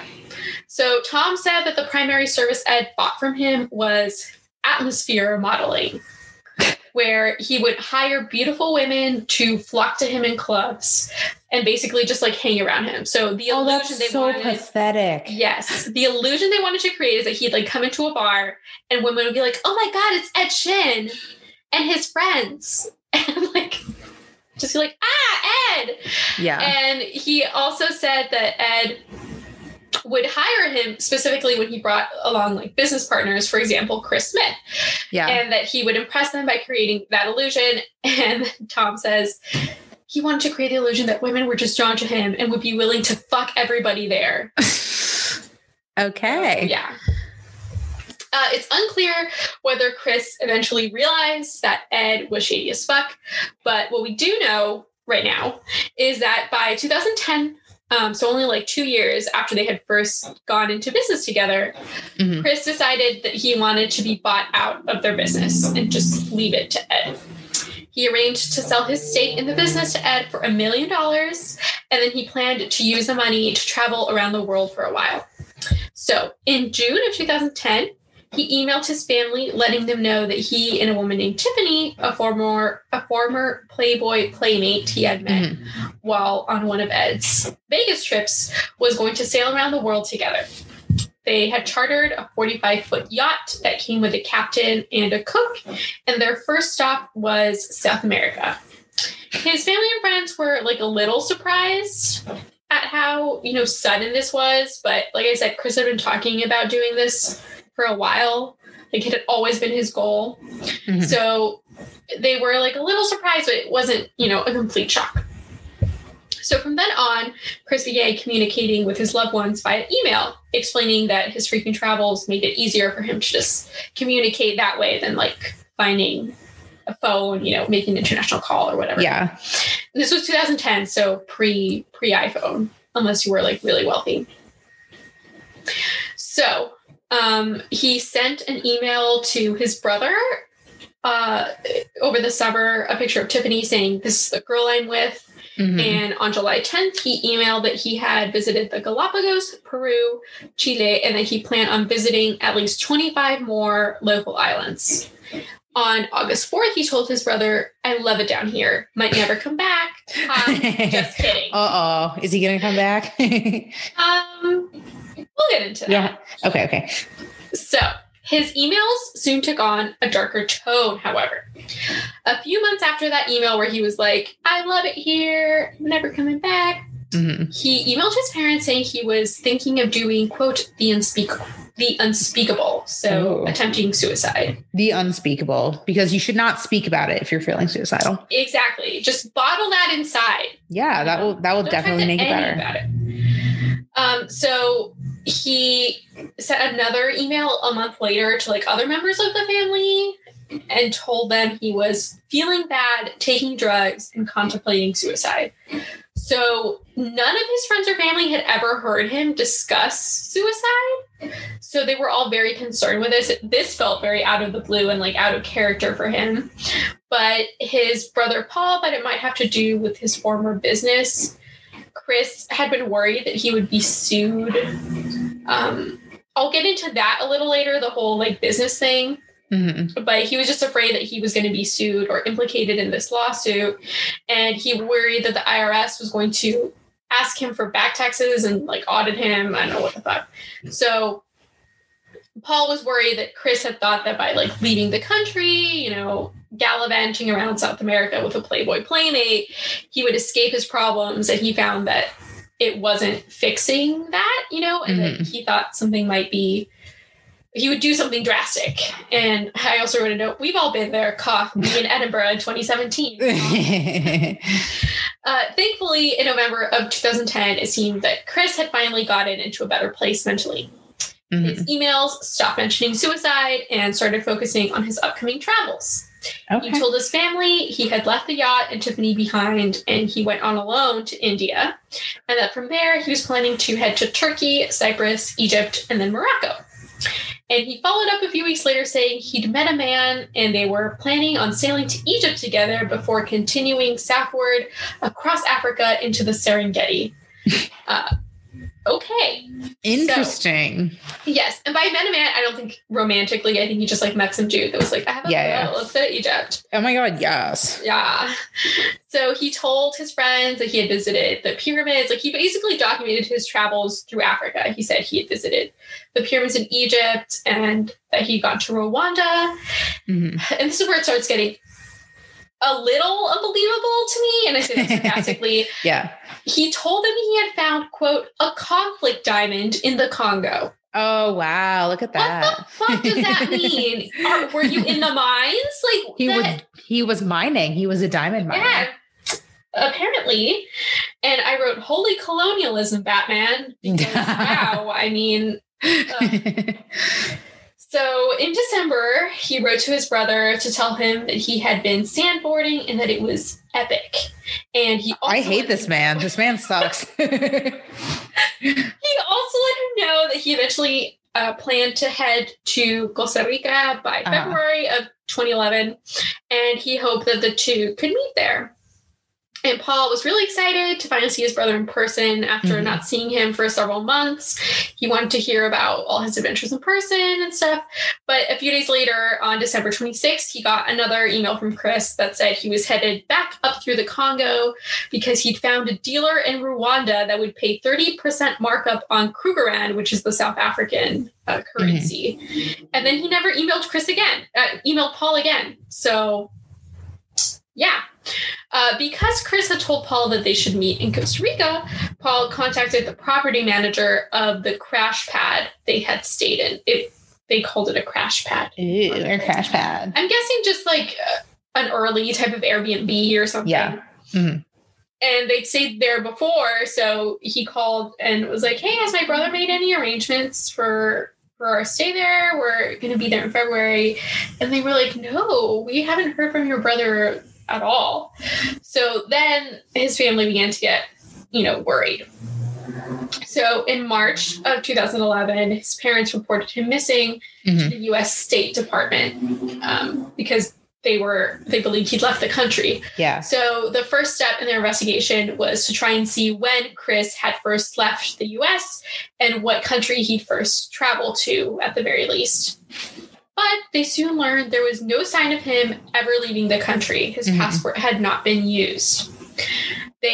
So they referred the family to their local police in Orange County instead. They were like, it seems like he's never left the country. You need to go to the Laguna Beach police instead.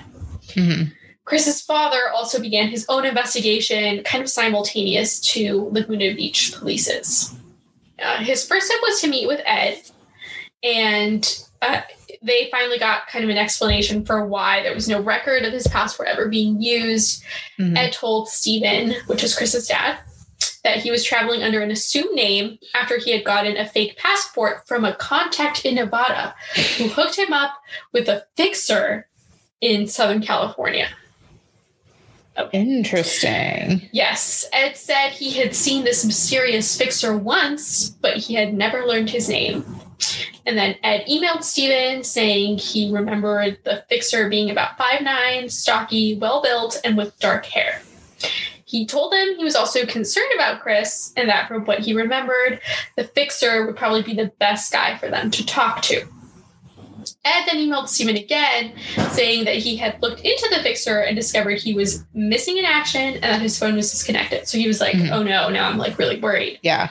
So Stephen turned over the info that Ed had given him to the police, and Chris's mom began sharing his photo to the State Department, hoping facial recognition technology may have caught him at a security checkpoint somewhere around the world. Yeah. However, Ed and Chris's family now believed, quote, "We feel he must have met a corrupt gold coin exchange dealer who either robbed, killed, or kidnapped him." Of course. Yeah. It's the only plausible explanation. Only. Despite their best efforts, however, shockingly, there were no new leads. No facial recognition scanners had caught Chris ever leaving the country, nor had he been seen in any of the countries his emails said he'd been to, like Chile, Crete, Rwanda, or South Africa. They were also confused about why Chris would have ever gotten a fake passport in the first place. They were like, why was he trying to run? Like, why couldn't he just use his own passport?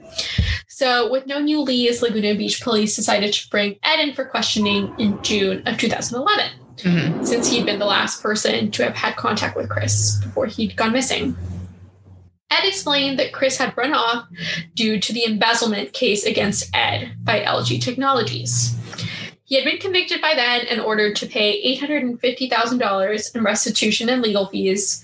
And because Chris had been a consultant for LG, I don't know how the timelines worked necessarily. I don't know if they worked there at the same time or something, but Chris had also been named in the criminal complaint. And so while the charges against him had eventually been dropped, he was still paranoid that he'd be brought up in civil court. And so he just wanted to escape and flee the country. And if he used his own passport, obviously they'd be able to track where he was and possibly extradite him. So that's why Ed said he decided to get a false passport. And this theory made a lot of sense in some of Chris's early emails. For example, one in September of 2010, he emailed his lawyer that he had heard one of the parties in the LG case was going after him for embezzlement as well. And he told him, quote, "I won't be back until I absolutely need to." So based on this info, detectives felt like it was most likely that Chris had snuck out of the country and was in hiding and would remain in hiding until the lawsuit situation blew over. So, yeah, just hide. Just hide until your legal issues are gone. Basically. However, there was a break in the case when in January of 2011, well, okay, it wasn't in January 2011, but it began in January of 2011.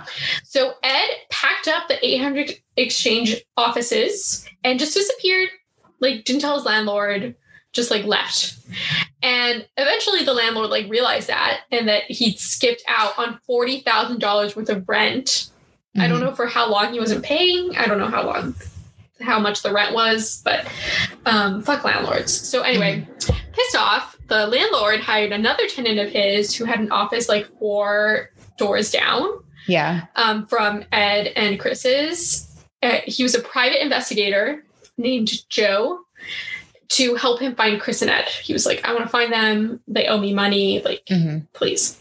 So when they began looking into the case, Joe and his partner, Chris Heuberger, discovered that Chris's extended disappearance was incredibly concerning. They were like, why hasn't anyone looked into this? Like, he's been gone for so long. So in July of 2011, the former 800 Exchange office was still vacant. It hadn't been rented out to anyone else. And since Joe and Chris were doing their investigation, they asked the landlord if they could take a look inside. And the landlord said yes, that he had actually offered the Laguna Beach police to have a look inside as well, and that they declined. So they were like, has it been vacant since Ed left? And he was like, yeah, like, I haven't rented it out to anyone else. You can take a look inside. So they went in and they found small blood stains on a light switch and the door jamb of the office that had belonged to Chris. So they immediately informed Laguna Beach police. Working off the tip, they searched the former office and discovered and confirmed that those marks were blood. The police searched the former office, and they also found blood stains on the walls of the break room and the hallways. Oh, very suspicious. They also found blood on Chris's office door, on carpets inside and outside his office, and drops of blood on the ceiling above Chris's desk. And the blood later came back as a match for Chris.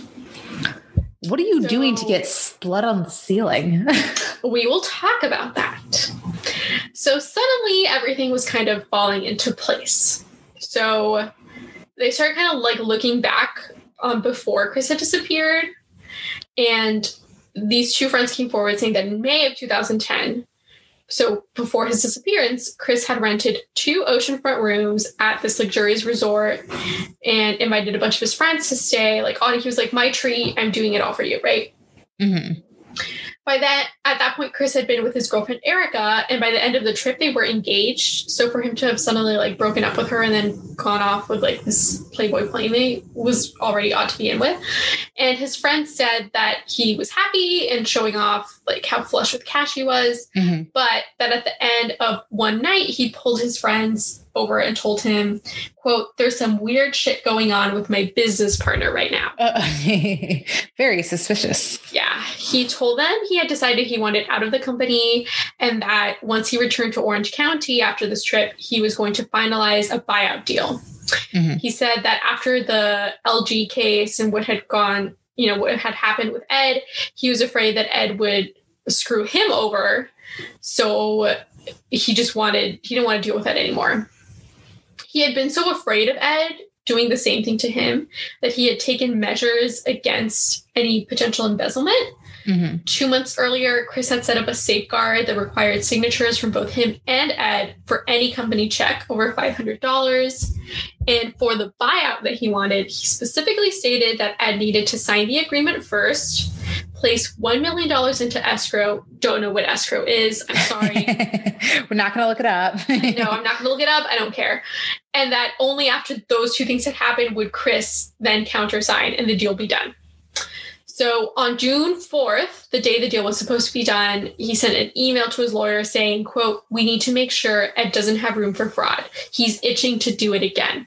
So clearly, any communication and trust between the two men had like fallen apart. So that day, Ed and Chris met at the office after the company's 4 other employees had left for the day because they always left early on Fridays. And Ed told police that the meeting had gone as planned. He said he had put the $1 million in escrow, signed first, and that only after did Chris sign, and that Chris got his money, and they left, and they never saw each other again. And that was all that he knew. However, the newly found bloodstains made them question this version of the story. Upon further investigation, they learned Chris had never received the promised $1 million from Ed.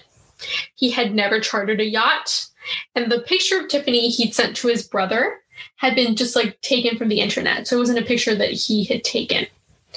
So on August 8th, 2011, as Ed was about to board a flight to Canada at LAX, he was arrested and charged with murder in special circumstances for financial gain. Mm-hmm. So now in custody, Ed changed his story. He admitted that things had not gone as planned on the day they signed the deal. He said that they'd been signing the deal and then he confronted Chris about trashing the office space on a drunken bender. I don't know when the supposed drunken bender happened. Mm-hmm. I don't know if it was that day or anyway. Ed was mad because he said that like Ed had trashed the office and he had to clean the office. And he was like, you asshole, basically like making me do this. And so they started just like arguing and that led to like a physical confrontation where they started hitting each other. And then eventually, if you've ever seen Gilmore Girls, the scene where Luke and Chris are fighting with each other and they're just kind of like grappling. Yeah. And he said that that's basically what was happening. They were like grappling with each other and like, you know, head to head, like, and then TV drama fighting. Yeah, yes. And then Ed was eventually able to like shove him away. But that meant that Chris fell backwards and hit his head on the corner of a desk and he landed on the floor and Ed said he was bleeding heavily and barely moving. So Ed said he panicked, assumed that Chris was dead, like didn't check, just like assumed, and then called a friend named Johnny Koponen, which went by the nickname Vegas, for help with, quote, garbage disposal. So disposing of the body. Ed said Vegas told him to leave the office unlocked and to meet an associate of his in LA. And he said that for a fee of $10,000 to $15,000, the body was disappeared for him. However, Johnny/Vegas later told police that Ed had actually never called him for help with disposing of a body and that his story was made up. And then Ed also admitted to writing all the emails that Chris had sent to family and friends, hoping that it would throw suspicion off of him. Mm-hmm. So at trial, Ed's lawyers tried to argue that it was self-defense, that also they tried to argue that they couldn't know if Chris was actually dead because Ed's story, right, was that he just like saw him bleeding on the floor and barely moving, but he never checked to make sure he was dead. And that he then called someone else who disposed of him, right? So they were like, they wouldn't even concede that Chris was actually dead.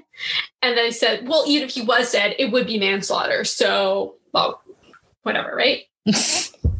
However, prosecutors had a different theory. So they said that his story made no sense because if Chris had died from falling and hitting his head on the table, then why was there blood on the ceiling? The only way for this to happen, they argued, was if Chris had been stabbed or hit with a blunt object, something that would cause blood to go flying rather than just like pooling. Yeah. They also said that his killing was definitely premeditated and that the motive behind his murder was that Ed did not want to and did not have the money to pay Chris the $1 million that he wanted to buy him out of the company. Interesting. He was already heavily in debt. He had the $850,000 he had to pay to LG. And then there was another 6-figure gambling debt he had to pay off in Las Vegas. So he like did not have the funds to pay Chris. And they also said that if there truly had been a self-defense killing and that Ed felt like remorse over it, Ed had regained composure very quickly because at 7:10 p.m. on June 4th, after Chris was already dead, according to Ed, he emailed a buyout agreement to Chris's attorney with terms that were revised in his own favor. So instead of $1 million, Chris was now supposedly happy to be bought out for $30,000 along with 10 gold coins. And that was it. 10 gold coins. Yeah. Apparently the coins were worth about $15,000, so $45,000. It's still from $1 million to $45,000 is like nothing.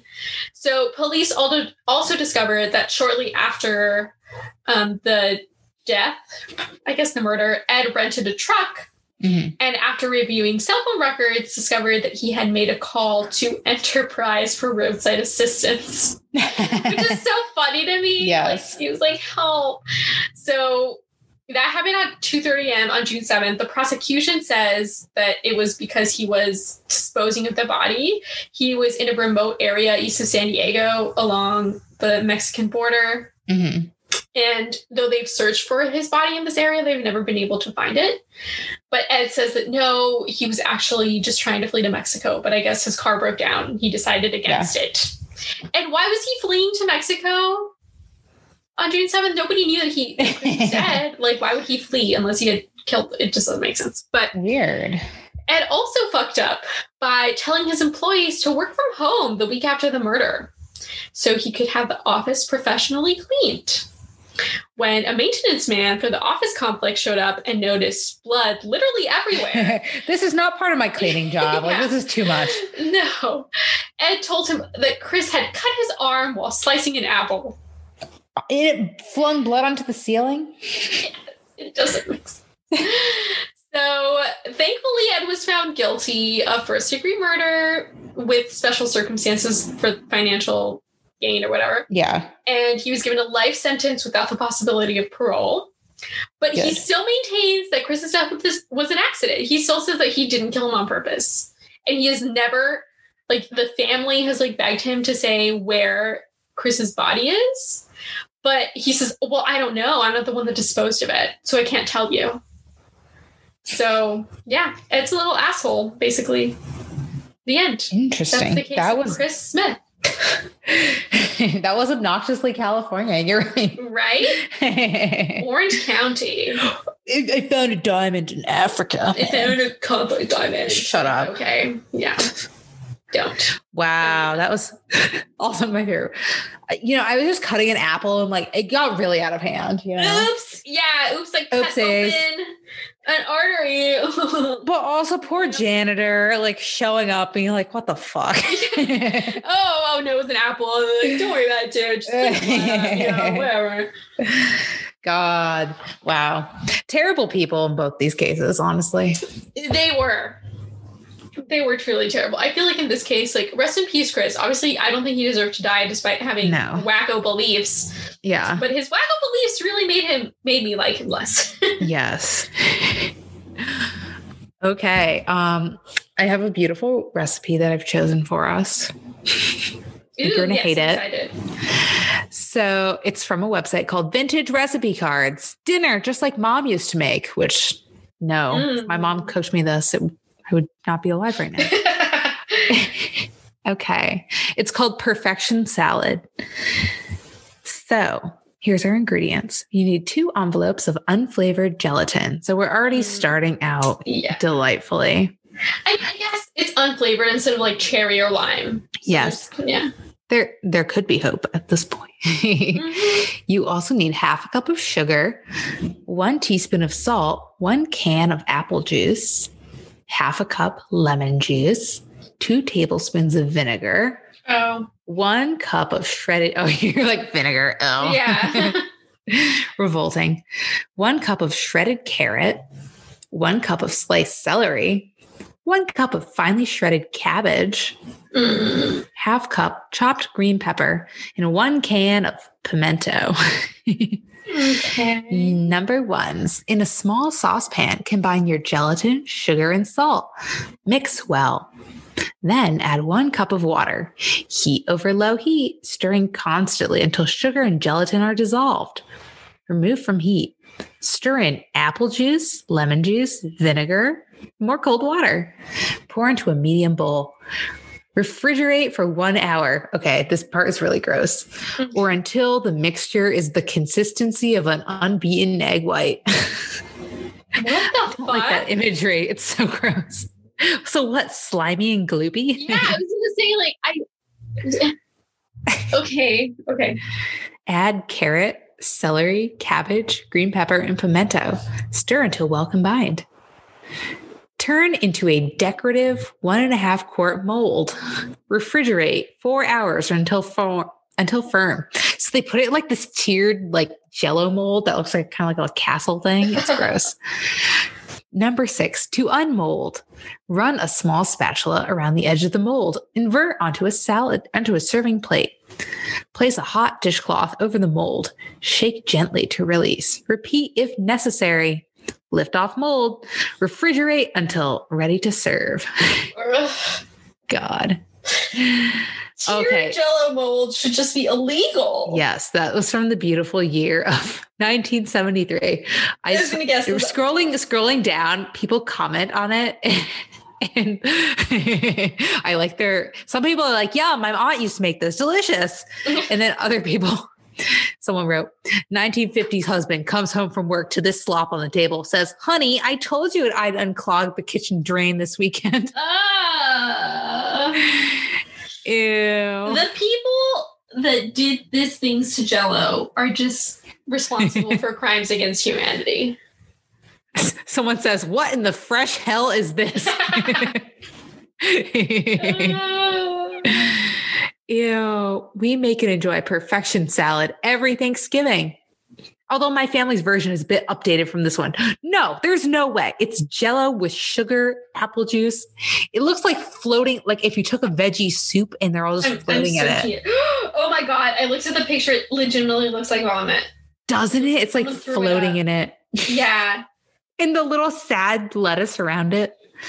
It's a very bad one. No, I found a different version of it that has an optional dressing made of mayonnaise, milk, and sugar. Oh no. Mayonnaise and sugar. Wow. And it's also made with lime Jello instead of unflavored Jello. It looks really, really bad. I'll give it that. It does. It looks truly terrible. I can't imagine eating that. What? You hit the Jello. It's kind of sweet. There's some apple juice. There's some sugar in there. And then what? You're just like chewing on an uncooked veggie. Yeah, on raw cabbage. Raw carrot. Raw green pepper. Yeah. Raw vinegary green pepper. And ew. Carrot. Ewy, ewy. Ew. Oh my God. I'm just looking at pictures of it. This one has like fancy radishes. Ooh. Put on it. But no. Don't do the that. radishes don't help. It still looks gross. There's no helping this. Oh my God. The handmade one, like the homemade, not the like 70s stylized version. It's so bad looking. It looks so bad. It does. It looks like throw up. Just cabbage, peppers, and celery and a tangy from scratch lemon jelly. Ugh. Oh my God. There's so many recipes for this. That's also disturbing. I hate that it's not just one. I know. I hate that it's a thing that some people apparently still make it every Thanksgiving. Yes. Somebody should call the health department. I found the recipe that you read. Yes. I want to find the comments, but I can't. The Midwest. Of course it's from the Midwest. Well. Of course it is. That was truly horrifying. Short but sweet. Exactly. So go and make yourself some yummy perfection salad. I know what I'm going to be doing tonight. This looks anything but that. The Jello mold also just looks like a weird short, like chode. I don't know how to. Ew! They put olives in it and sour cream on top. What the hell? Okay, look at the pictures I sent you. Okay. I haven't gotten them yet. I sent them on Snapchat. Oh, on Snapchat. Oh, yeah. I did get a Snapchat from you. Yep, looks like a chode. Yeah, I found the olives one is worse. Oh. Yeah, it has like a blob of sour cream on top, and you're queen of condiments. So I almost gagged at that one. It was really bad. I think the only way they could have made it worse is if it had some sort of like meat product in it. Yeah, that's true. Of like, if they're like put tuna in, if they put tuna in that, it would put me over the edge. It would put me, yes. Like, no, without the mayonnaise, I think it would still taste horrible, but I would try it on a dare. Like on a dare. No. I would try it if paid, if bribed to do so. I don't think it would be like that bad. I don't know. Yeah, but then you bite it and it hits you with that vinegar. Exactly. I do. I just think texturally too. Yeah. It seems like it's very firm gelatin. Ew. And like, no. Ew. Hard. I hate it. Me too. Well, okay. Yes, that was fun. That was fun. I liked our cases this week. Mine was very exciting. And we'll talk to you next week. Yes. I hope you're doing the name of this episode again from me editing is Extreme Horse Girl Energy. There we go. Yes. It helps last week when you said cloudy. It helped last week when you're like, what the heck? Cloudy Caterade. Oops. Okay. Well, okie dokie. Have a nice week, everyone. Yes. Thank you for hanging out with us for 2 hours. If you made it through. Yay. Yes. Yay. Bye. Okay. Bye.